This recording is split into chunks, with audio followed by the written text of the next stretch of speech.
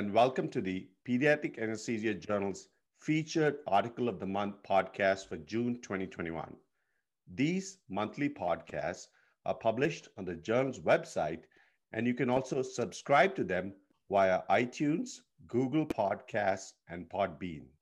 My name is Dr. Devnath Chatterjee, and I'm one of the journal's education editors.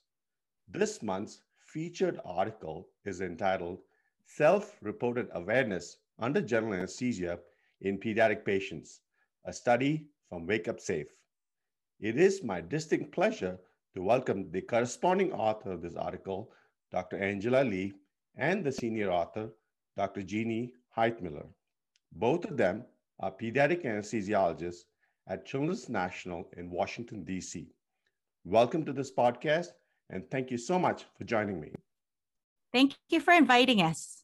Thank you, Dave. It's great to be here. So let's get started. Awareness under general anesthesia is a dreaded complication that everybody worries about. You report the incidence of self-reported awareness by children under general anesthesia. What prompted you and your colleagues to write this article? Well, a number of years ago, I had gone to an ASA refresher course given by Dr. Lori Lee about the ASA Closed Claims Project. So the subject of awareness under GA had been on my mind for a while. It's not a topic that is discussed much in pediatric anesthesiology education, or for that matter, anesthesia training in general, but it is a dreaded complication. Since awareness under GA is a serious adverse event collected by the Wake Up Safe registry, and there were a number of cases reported to the database, we thought it was a good opportunity to study. For the sake of our listeners, can you tell us what is Wake Up Safe? Sure, Dave. Wake Up Safe is a quality improvement initiative of the Society for Pediatric Anesthesia and is one of the first patient safety organizations certified by the Agency for Healthcare Research and Quality. The purpose of Wake Up Safe is to improve processes of care and outcomes for children of all ages in the perioperative period. We started this improvement process by collecting and analyzing data, which is reported to the Wake Up Safe database by the 39 member institutions, and then use the aggregate data for each of the events to develop improvement programs. Wake Up Safe started collecting data in 2010, so we have over a decade of data to work with. So going back to your study, what is self-reported awareness and how is it different from the other definitions? Are there any implications of the different definitions? So self-reported awareness is awareness that is spontaneously reported by the patient to a family member or a healthcare provider. It is not elicited by a questionnaire method as previous prospective studies of awareness in children have done. In these previous studies, age-appropriate questions were asked of each child after GA. Self-reported awareness may have a lower capture rate and therefore a lower reported incidence for several reasons. Patients may not know what they have experienced, may not know how to initiate a discussion about the experience, or simply may not want to talk about it. On the other hand, cases that are self-reported may be the ones that have greater impact for the patient. What inclusion criteria did you use in your study, and why did you exclude children less than 5 years of age? We included cases if the patients fulfilled two criteria. They were between 5 and 20 years of age and reported evidence of awareness with recall during general anesthesia. For instance, patients reported voices, procedure specifics, or inability to move, among other details. We excluded children less than 5 years of age because all the previous studies excluded this age group, since they are generally thought to be unreliable and inconsistent historians. We did, however, list them in our table under excluded cases, so the cases are there for further examination. So looking at your data, are there any risk factors for awareness in children under general anesthesia?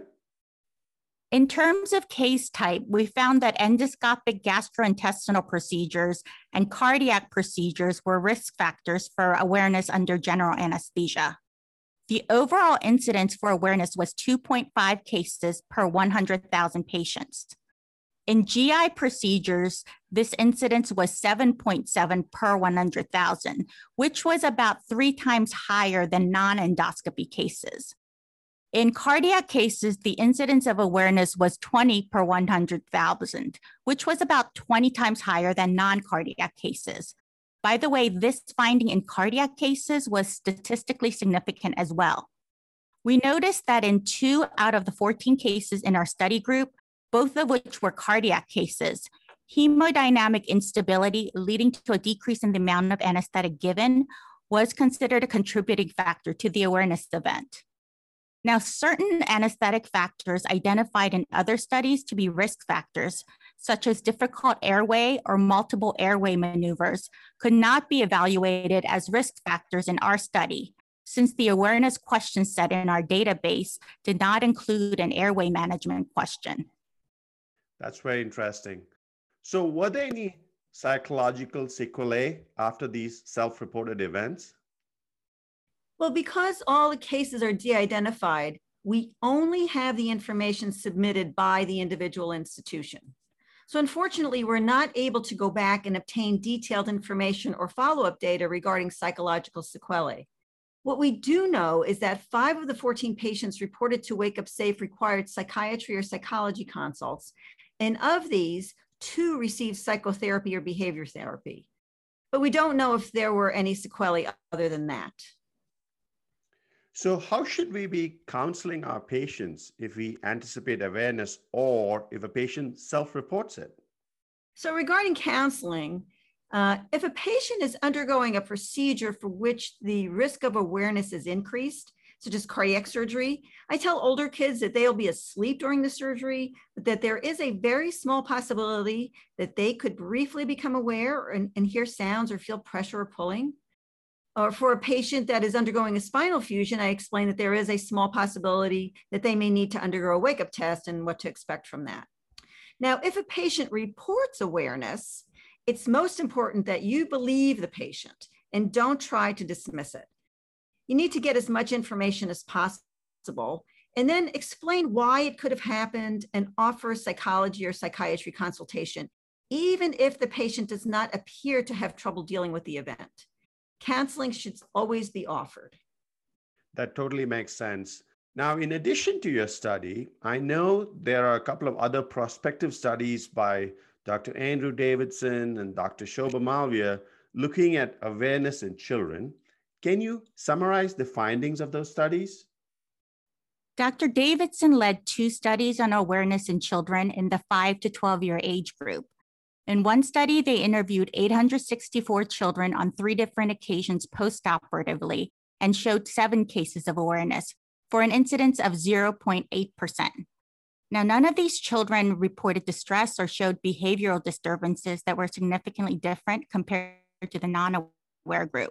In another study, Dr. Davidson's group used 3 types of animal noises played at 3 different points during general anesthesia and interviewed the children on 2 different occasions, postoperatively.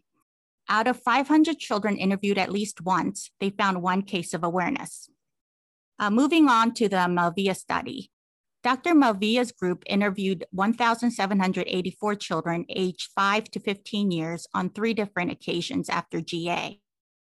They found 14 possible or probable awareness cases for an incidence of 0.8%, which, by the way, was the same as the Davidson study.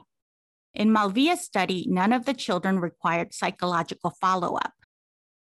In Malviya's study as well, GI endoscopic procedures were identified as higher risk for awareness.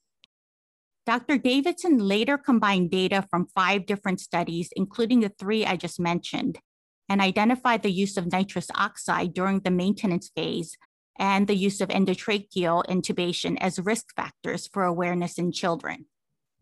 Thank you for summarizing those studies. Before we wrap up, any concluding remarks or next steps? Well, Dave, one thing we discovered is that Wake Up Safe is really the only pediatric awareness registry. And unfortunately, like I said, there is no way to follow up or support these patients. So it makes me wonder if we should have such a support group similar to mHouse is for malignant hyperthermia, which is, as you know, another rare but potentially devastating anesthetic event. Thank you so much, Angela and Jeannie. This has been a lovely discussion. We appreciate you taking the time to chat, and we look forward to more contributions from you and your team. Thank you. It's been our pleasure. Thanks, Dave. It's great talking to you. So this wraps up our featured article of the month podcast for June 2021. This article will be available for free on the journal's website soon. Follow us on Twitter on @PDAnesthesia.